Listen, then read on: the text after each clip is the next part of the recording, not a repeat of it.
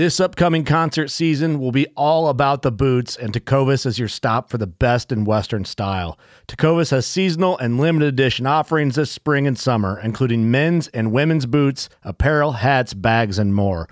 All Tecovas boots are made by hand in a time-honored tradition with timeless styles that are always on trend. And Tecovas has first wear comfort with little to no break-in period. It's hard to find this level of comfort paired with this level of style. Stop by your local Tecovas store, have a complimentary drink or two, that's WCB style, and shop new styles. The smell of fresh leather and friendly staff are at your service. Many stores even have leather custom branding to make your boots truly personalized. And with regular live music and events, there's no in-store experience like it. If you can't make it into a store, just visit tecovas.com. That's TECOVAS.com. They offer free shipping on all boots, as well as free returns and exchanges, and ship right to your door. Go to tecovas.com and find your new favorite pair of boots today. Fishing like a local isn't just about catching fish. It's about connecting with the environment and the people who call it home. It's about hearing the stories and traditions that have been passed down for generations and sharing unforgettable moments with the people you meet along the way. Fishing like a local is having an experience that stays with you forever. And with Fishing Booker, you can experience it too, no matter where you are. Discover your next adventure on Fishing Booker.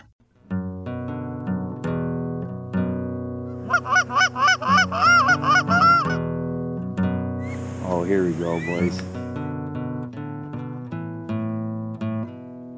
Go.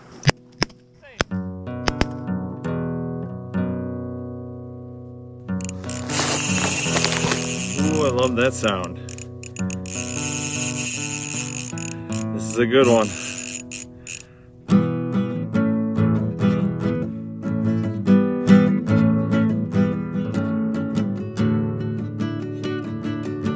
All right, welcome to Waterfowl Wednesday on the Full Scale Outdoors podcast. I'm your host, Nick Johnson, with our other host, Dale Luganville. Today's show is brought to you by the Nick Johnson Signature Series Goose Call by Pacific Calls, the Goose Tech app, helping you become a better goose caller, and, of course, Boss Ammunition. And what are we going to talk about, Dale?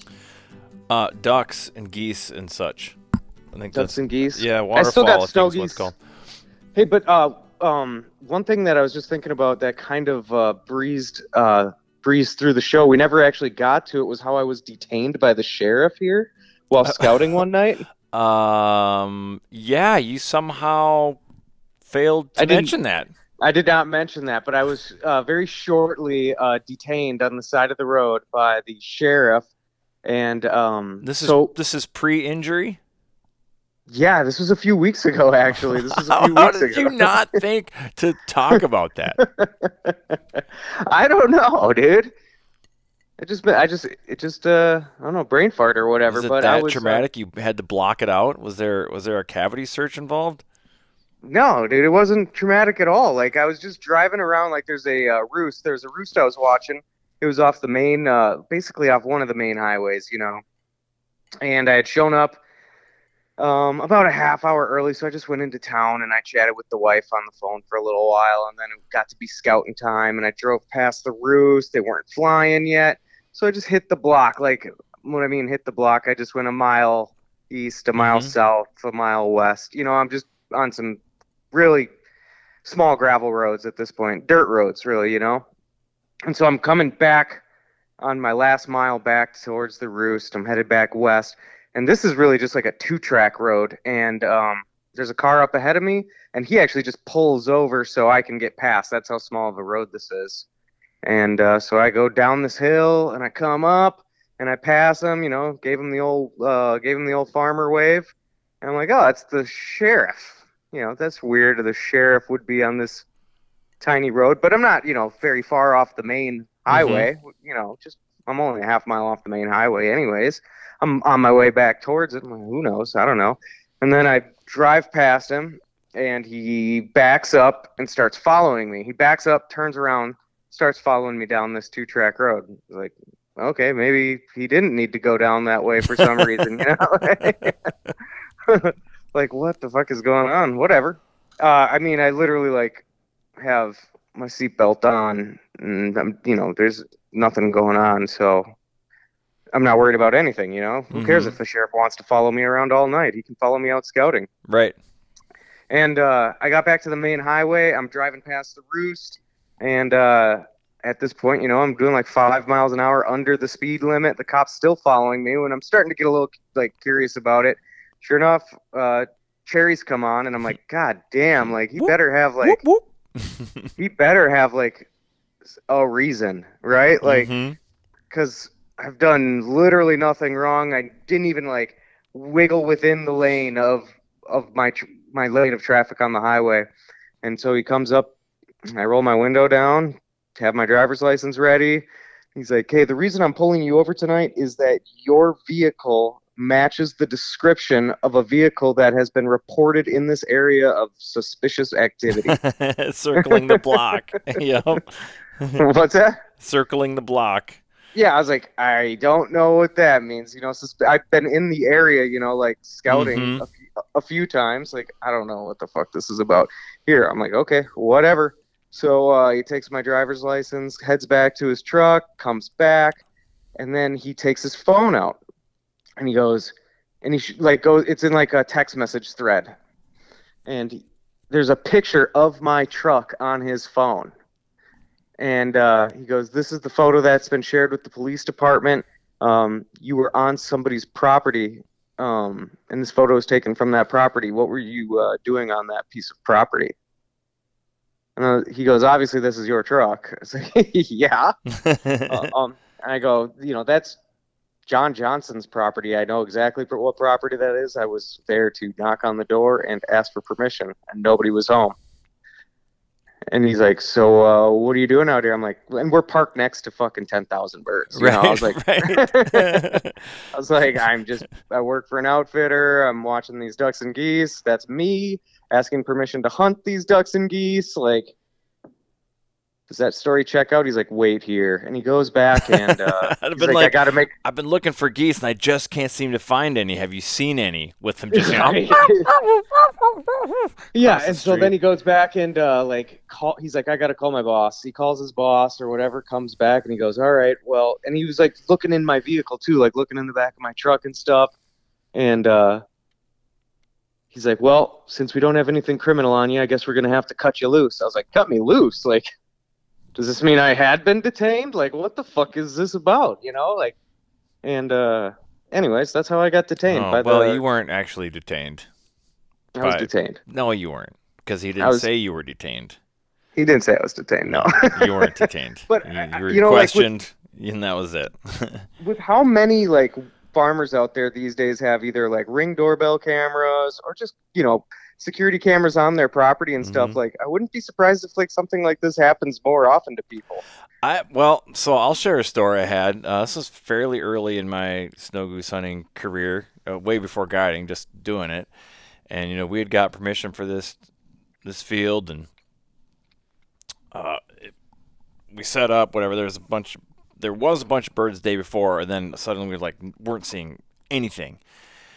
And then tons of cacklers around, whatever. None of this information means jack shit, other than my buddy's like, well, I'm going to go scout, and he had his spotting scope out, and he could see far enough to the north that he saw some white up there. He's like, I'm going to drive around and go see what I can find up there. I'm like, all right, I'll hang back here in the spread just in case. And so I'm sitting there, and this part was cool. Absolutely covered up in this huge flock of cacklers. They never actually put down, but they circled belly scraping low 5 times, and the sound was literally deafening. It was insane. I could see their eyeballs moving, and I was just I was grinning ear to ear, this is the coolest thing ever, and just kind of straining my eyes, find that one white one, right? And it didn't exist. But anyway, so then that happened. I was all happy. But then suddenly, I was hit with a code brown. Which means you have to poop? Yeah, real bad. This isn't something I'm going to, I can't get out of the field and drive to the town that's 20 minutes away. This isn't going to happen. Well, there was a farmhouse there that nobody lived in. It was just they stored the the garage is stored, like the farm equipment or whatever. And I was just going to see if by chance that door was unlocked. And so I tried the door, nothing. I was like, oh, this is not good. And then eventually just had to, dip behind a bush or a building or whatever. Like, decision-making was over at that point. You didn't kick the door down. I didn't kick the door down. Didn't really think anything of it. Went back to the field, and then in about 10 minutes, these 3 cars just come screaming into like the field, or I can't remember if I was in the field or if I don't remember what I was. I might have been just walking back to the field or something. And they were they were packing heat. They were ready to roll. Apparently there was a silent alarm on that house, and I had jimmied the door enough to set it off. And so we're not talking about an abandoned house here. We're talking about like a house with like a security system, and you're trying to break into shit in there, Dale. Okay, like, it wasn't breaking in. I didn't break in. I didn't try to B&E. I didn't try to jimmy the door. Brown B&E. I didn't try to jimmy the door. I was just like, oh dang, that door's not, and it did wiggle a little bit, and I was like, oh dang. I was just, I'm now, what if you would have gotten in there and you would have been mid-poop, and then those guys stormtroopered in and murdered you? I mean, not the way I want to go out, although kind of a cool story at the same time. At least I would you know what? I would probably make it on some pretty cool programs. I'd probably be on like the Drinking Bros podcast or the whatever Barstool Sports. Like this, I would become a meme. I would be infamous. I would like, dude, honestly, I'll never gain that type of notoriety. It might have been worth it. Who gets murdered on the toilet? Vincent Vega from Pulp Fiction. You could go out like Vincent. I mean, Vincent honestly, Vega. there are worse ways. There are worse ways to go. I mean, at least there's a great story there. But I mean, actually when I it wasn't straight police up, folk? No, it wasn't police folk. It was straight up. No, dude, these people were this was going to be South Dakota justice. Like they were coming to take care of business themselves.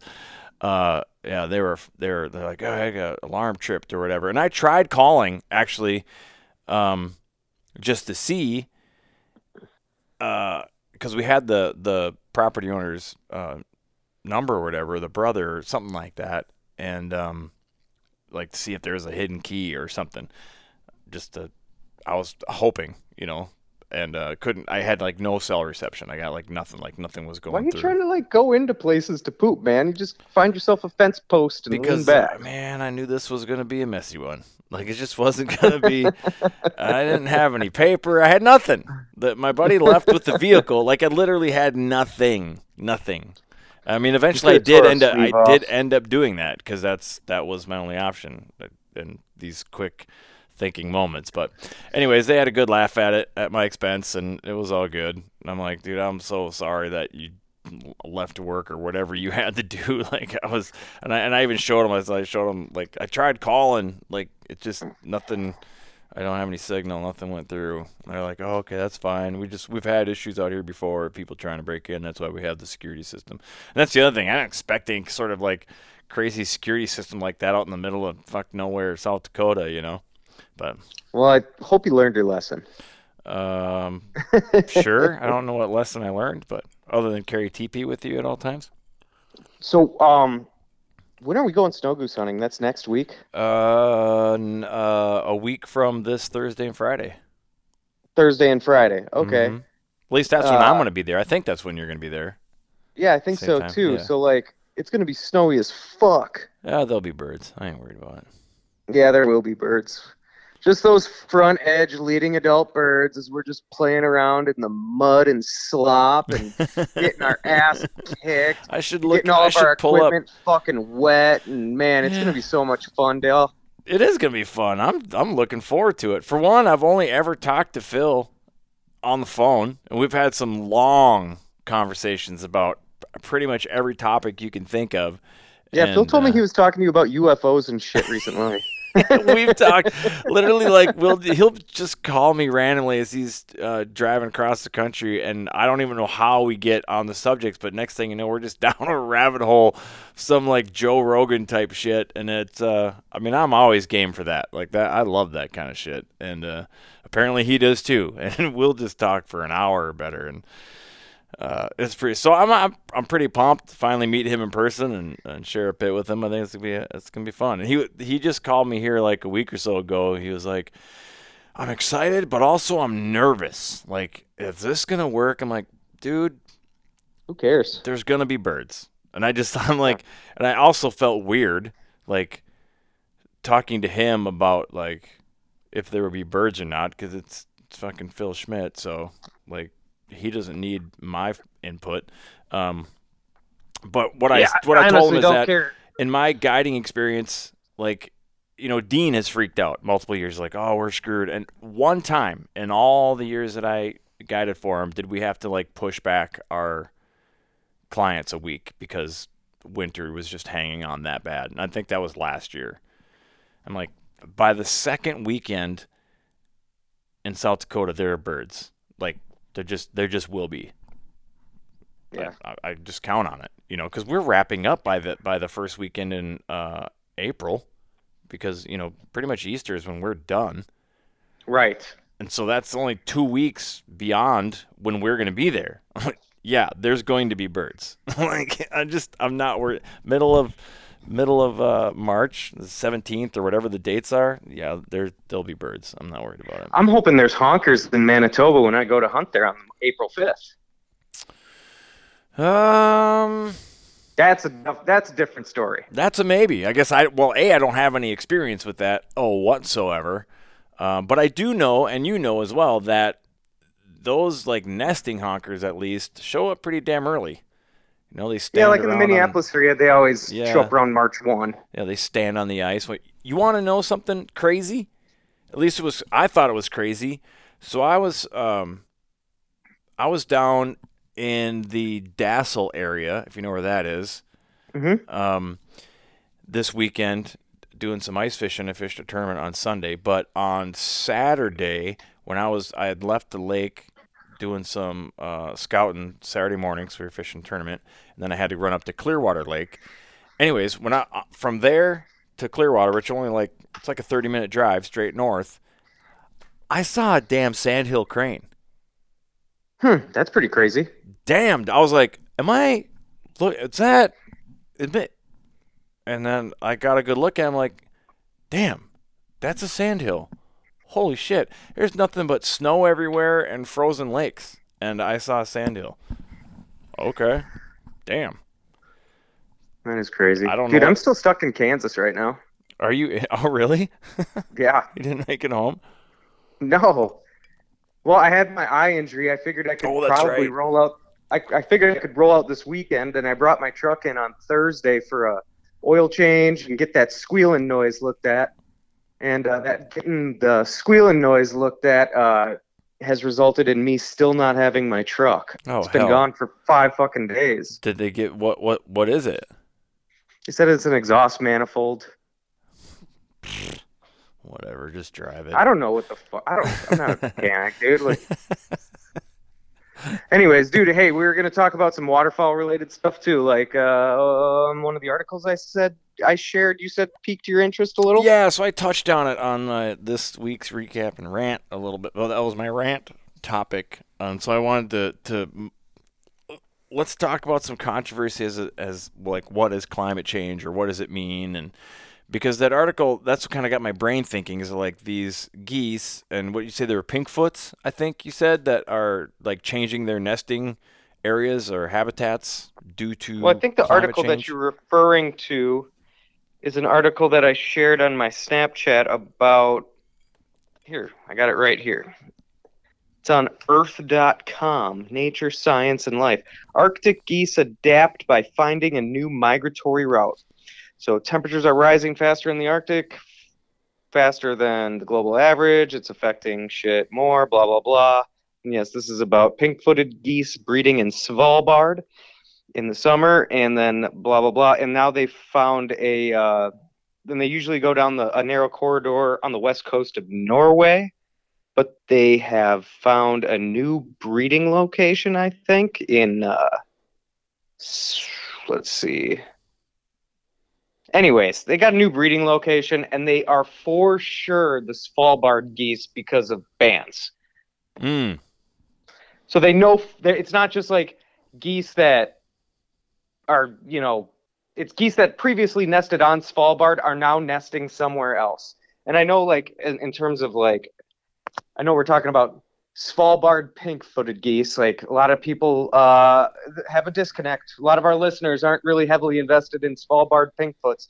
But, like, this is something that I know for sure that they've seen in snow geese, too, which are another Arctic nesting species. Moving, like, they'll have, like, sometimes they found birds that will nest, like, on the Hudson Bay, and then next thing you know, they're nesting on the North Slope of Alaska. Like, that type of shit. Right. Well, and also, I mean, it's kind of like, it just seems like some of their projections, as far as like the doom and gloom projections, aren't really panning out like what they've predicted. So as far as climate change goes, but even as far as, like, I know we've covered this topic with the light geese, where they're like, oh, they're overgrazing the tundra, but then they leave when that food source is gone. They leave that area. And, for obvious reasons, they're not just going to sit there and pick at dirt. Like, they're going to go find food. So while they're gone to another area, then that area of the tundra starts to recover. And it's like, I don't think we give these birds enough credit, or animals in general, when it comes to stuff like climate change. And that's kind of where, like, my brain goes a little, I wouldn't say conspiracy theory, but just like, they're just dealing in, like, fear, because...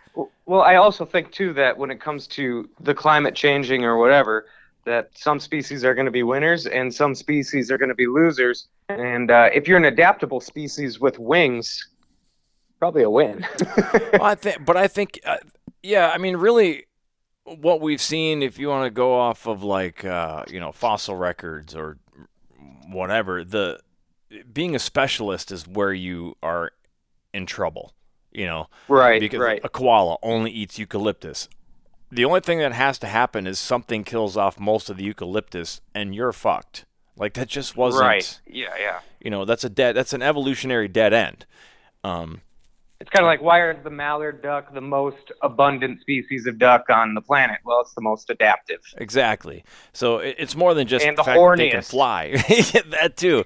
But it's like, the poster child, and I brought this up and I just talked about, is like, the poster child for climate change has been the polar bear, right? And they always show that one sickly one. He's probably dying of old age or whatever. They catch him on a floating chunk of ice, which is probably 3 feet off a shore, but they just don't put the shore in the background, and it's just paints this doom and gloom picture. But they're seeing that polar bears, well, we've already known this, like, they eat on land too. It's not like they only eat seals on ice. Like, they'll go in, they're seeing more and more, like, crossbreeding with brown bears. And okay. I think it sounds like they're like, yeah, it seems, because as they leave their coastal ice flows because of climate change, they're moving inland, finding different food sources, so they're overlapping more with brown bears, and dudes are going to find holes. That's just what happens. So I mean, let's see, when it comes to reproduction, that seems to be a constant in nature. But point being, like, they'll also wipe out a large part of a nesting colony of snow geese. If a polar bear stumbles upon it, they can eat a crap ton of eggs. So they're not just dependent on these seals. But to bring it back to waterfowl, it's like, well, of course they adapt. And the point that I made was like, I'd like to take kind of two separate scientific realms and meld them together to get a better picture. So if you were to take, like, these ice cores that look at climate as it's changed over the millennia, and then overlay that with the evolutionary history of, say, snow geese. So I don't know what the actual number is, like, how long snow geese, as we know them now, how long have they been around? 1 million years? 700,000 years? I don't know. Like, when they, like, what they estimate, that's how long the snow goose has been around. But if you overlay that time frame with climate, you're going to see these drastic changes. Like there's times when the northern third of the world was covered in glaciers. Well, I'm sure they weren't nesting in Nunavut then. They were probably nesting in St. Paul. Right. Like, because that was the edge of the snow line, like. Yep. I've always wondered that, like, where did the Arctic nesting geese nest during the Ice Age? Yeah, and that's kind of my point. When the leading edge of that Ice Age is, the northern part of the lower 48, well, there was no Arctic geese because nothing up there but snow and ice. Right. Like, why would they be there? They wouldn't. So, point being is that they're adaptable. Like, and they change with. It's like they're not pigeonholed in any one kind of niche. They're very adaptable. I mean, I think we've seen that with the fact that once we changed agricultural practices, they quickly learned they had a super easy food source, and I'm sure they changed their migration patterns to take advantage of that. Who knows what their migration patterns were. But then my brain goes to, and this is really going down a rabbit hole, but before the mass die-off of the Younger Dryas era, when we had all the megafauna, the woolly rhinos and mammoths and mastodons and all that, like... Don't forget your giant sloths. Your giant sloths and beavers the size of Volkswagens. Like, yeah, dog. That's my favorite size of beaver. Oh, you must really love the feeling of inadequacy. But think about it. So, especially with the beavers and the sloths, like those things, and the mammoths, like they're pushing trees down. The beavers are chopping trees down. The sloths are eating the trees. These giant forests that we see, like these boreal forests that just cover like Lower Canada, that probably didn't exist. Like that would have been more, like there would be more open savanna than heavily forested areas that we see today, because we don't have that megafauna that is drastically controlling the population of those said trees. And then you had all like the steppe bisons and horses and camels and all sorts of shit that were grazing. So think of what the waterfall landscape would have looked like. Yeah, it's hard to imagine. And plus, not just that, but the landscape itself was much, much different because you had 200 million beavers that still were alive making beaver dams. And then you had the whole like Sacramento Valley in California that used to be called the California Inland Sea. Right. It was basically a giant ocean of fresh water in the middle of California. Now it's a valley. They dried it out and planted crops there. You're talking about like same with the prairie pothole region that still had the 95% of wetlands that we successfully drained out of there. It's like it would have been a vastly, vastly different landscape. Now they do say that Native Americans did quite a bit of landscape manipulation for their own food needs as well. So it's not like it was like untouched by man. Like they said, like the Native Americans made food crops and baited deer and baited ducks and geese and stuff too. Well, they're not idiots. I mean, right. And then also you got Lake Agassiz, like in the Dakotas. Like North Dakota was a giant inland sea as well. Sure. So who knows what that looked like? But again, it's like, what I've learned here, moving up north and working on with the tribes up here, is that the story of the Ojibwe or Anishinaabe, because that's their word for it, is they migrated from the East Coast. This is great. Like they came and moved after all those megafauna died, and so they, they hold wild rice in high regard, like it's sacred, and it was basically a survival food. But if you think about it, like that wild rice wouldn't be around like we see it now. You wouldn't have these lakes that are just absolutely filled with wild rice because there was critters eating it. You're going to have, like, think of how much wild rice a herd of woolly mammoths could rip up and eat, or moose or Norwegian elk or whatever. I'm sure there was some creature out there just going ham on that stuff. Right. But now that those giant beasts are gone, well, it proliferates, which actually helps the waterfall. I suppose it's a huge food source for them. So who knows, was there more waterfall back then or was there less? Because there was no agriculture. The wild rice wouldn't have been what it was. But however, you would have these giant savannas, just massive savanna areas that are all like short grass, which we all know at least geese fucking love that shit. So it'd be prime for that. And then, like you said, you got the beavers building ponds, and who knows? Like, that would be, build me a time machine. I'd love to go back and check that shit out. Like, that would be badass. Dude, I love to hear about, like, even, like, when the first white people started getting here and talking about hunting, like, when they first got here, like, how there was just, the sky would be black with ducks and geese over, like, on Maryland's east coast, and all that stuff. Even, like, I was reading Ulysses S. Grant's autobiography that he wrote. Mm-hmm. He was talking about, like, when he was doing the Mexican-American War, they were, like, going through Texas and stuff, and basically they fed the troops by, they just sent a couple hunters out, and they'd come back with as many deer and turkeys as they needed to survive. Like, and it didn't take long. And he's a really, like, endearing, self-deprecating figure, talking about, like, how terrible of a hunter he was. He's like, yeah, I tried to go out, and he's like, I can't sneak up on animals.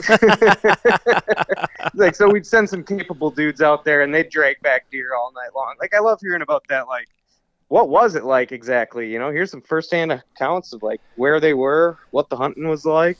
Well, the first Europeans looked at it as, like, they thought it was an inexhaustible resource. Like, they didn't even, like, conservation just wasn't a word back then. Like, it just seemed like there was so many, you know, even with, like, the buffalo, you know, the million head herds and stuff like that.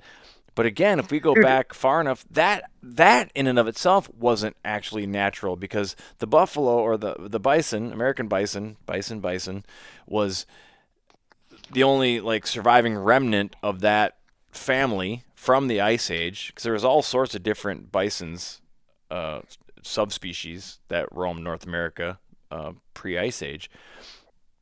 So, well, think about, like, when did Ducks Unlimited and Delta Waterfowl start? Oh man, that's a great trivia question. Probably. Which one started first? Was it Delta? No, I think it was DU. Shit, I don't even know. And then when did all the 50s, hunting? When did all the hunting? No, it was the 30s. The same 30s, time frame, okay. like when all the hunting laws, like, were passed. Sure. Like bag limits and stuff. So imagine, like, how much all hunters hate each other, you know? And I imagine that, like, was still the attitude back then, but you have market hunters, like, the population that just makes their living off of killing ducks and geese.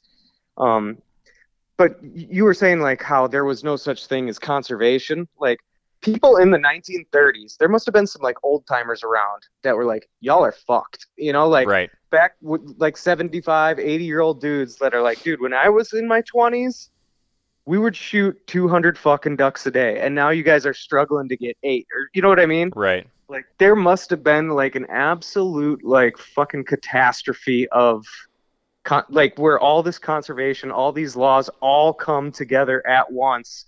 Like, they must have come to a come to Jesus moment, like, oh God, what have we done? Yeah, and like, I think there are we have fucked this all up. I think there are some writings that talk pretty much that same thing, where they're just like, listen, we're at a turning point. You know, and Teddy Roosevelt was right there, kind of boots on the ground. I mean, he's often called the father of conservation. I mean, he set up Yellowstone, which is the first national park of any kind anywhere in the world, you know? Right.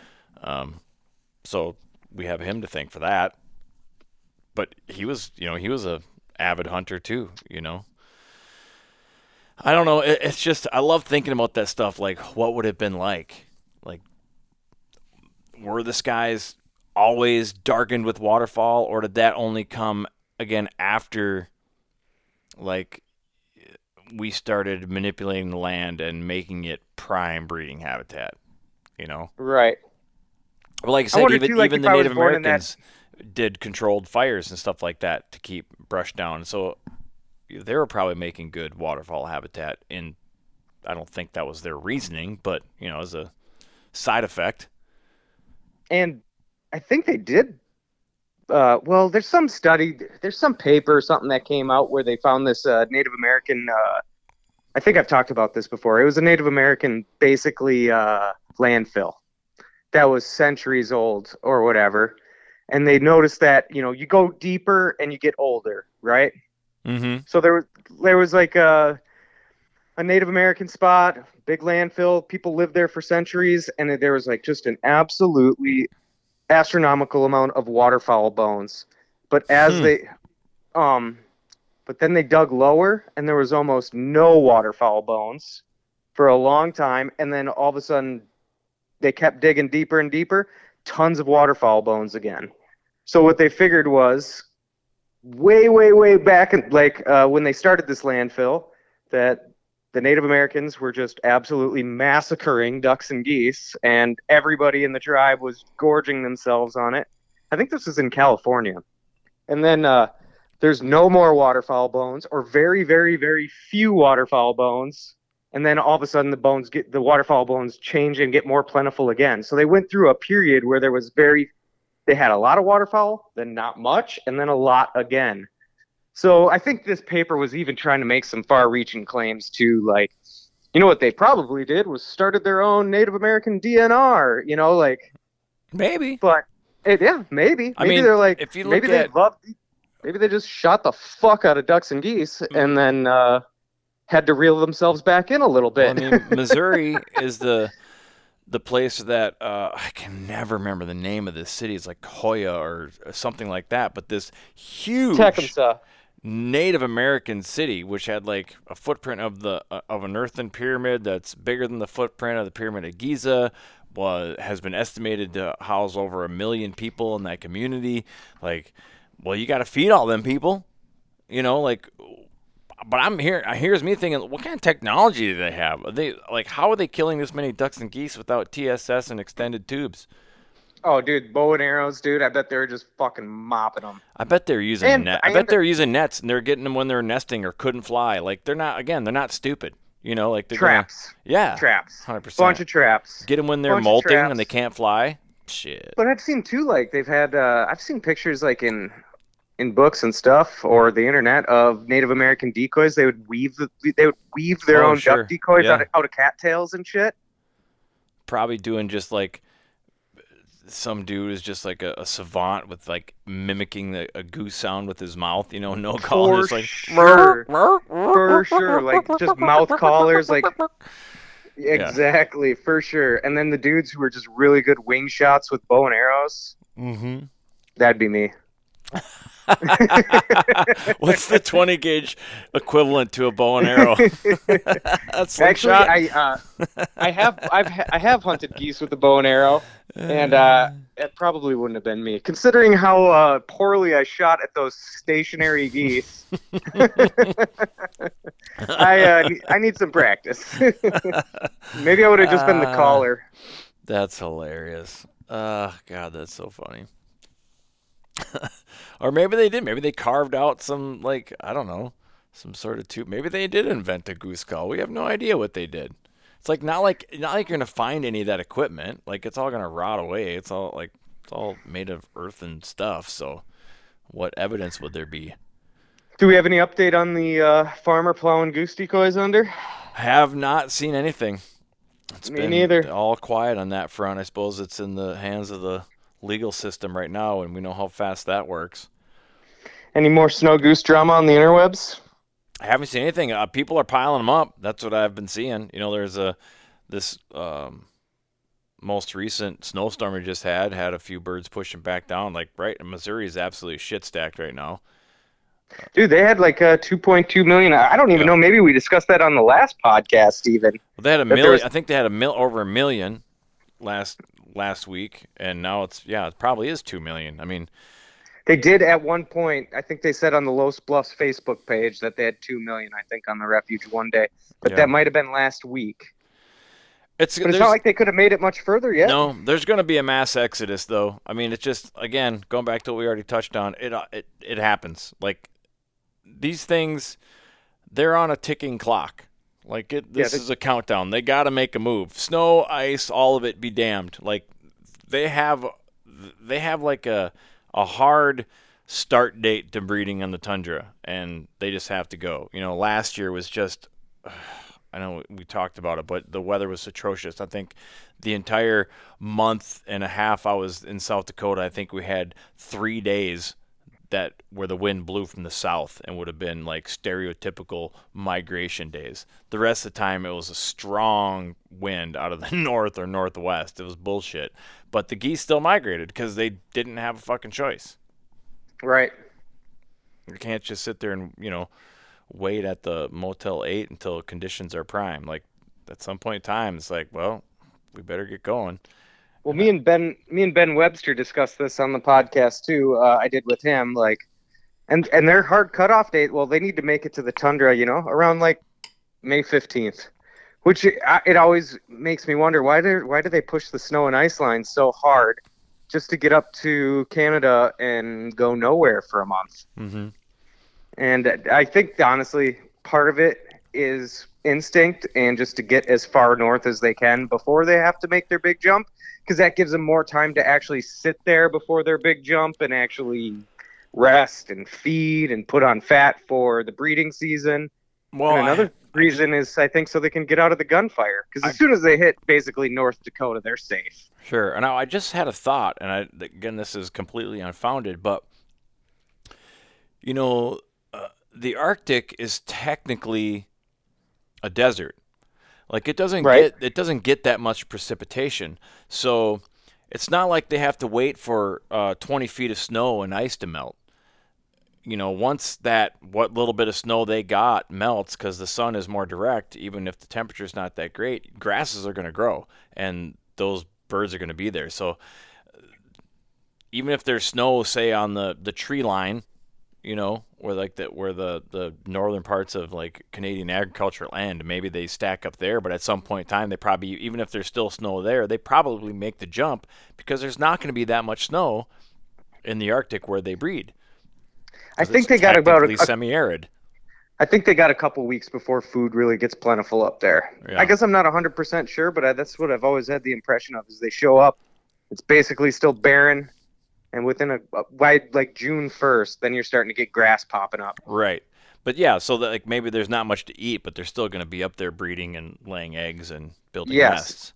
Because they bring their food with them in the form of fat on their body from the agricultural lands. Right.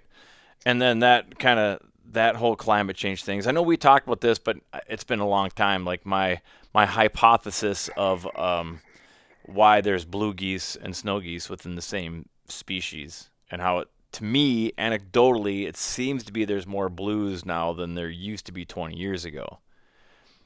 And I wouldn't know, yeah. Is that an adaptive, like, is there some genome that gets unlocked as average temperatures rise? Because if you think about it, an all-white goose on a snowless landscape is going to stick out.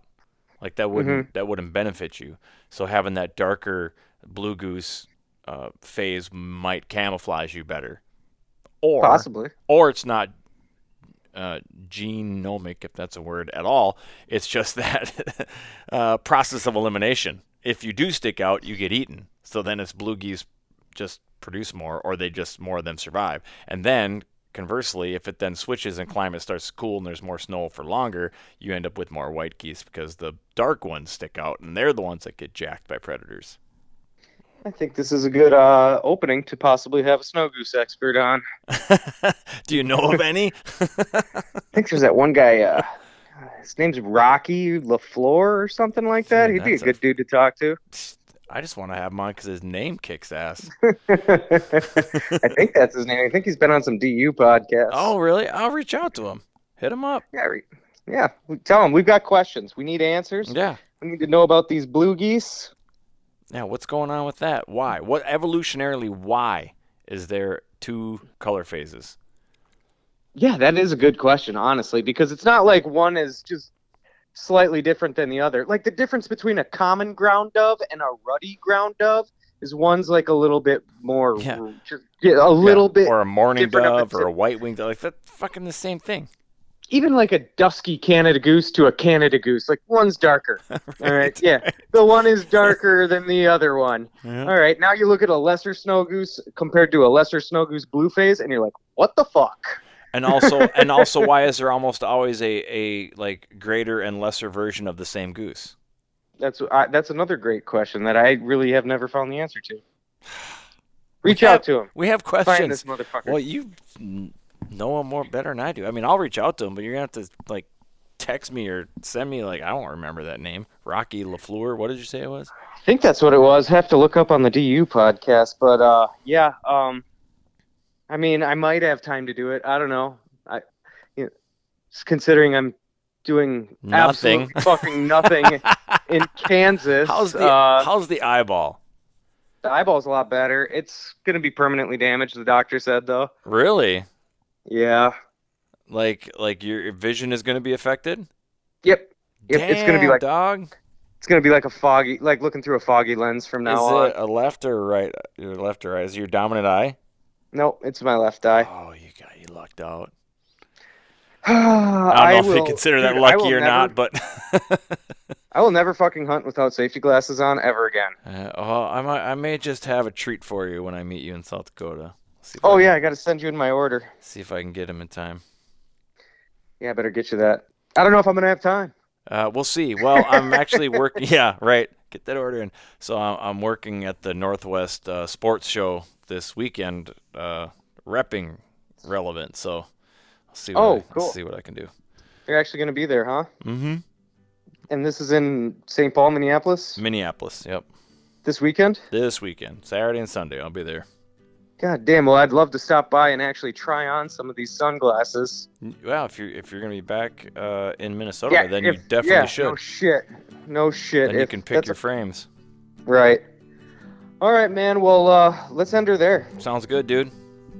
All right. Well, that's it for Waterfowl Wednesday. Tune in next week. Check out the Goose Tech app if you're trying to get better at goose calling and the Signature Series Goose Call by Pacific Calls. And if you haven't yet, try yourself out some Boss ammunition. They're Boss. They're very good. Okay, yeah. All right, man. We'll chat with you later. Sounds good, dude. Bye. Bye.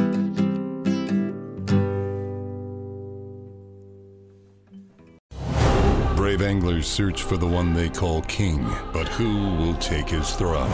Tune in to Waypoint TV's Battle for Silver, Saturday, May 18th from 12 to 6 p.m. Eastern. Presented by Abyss Battery. Waypoint TV.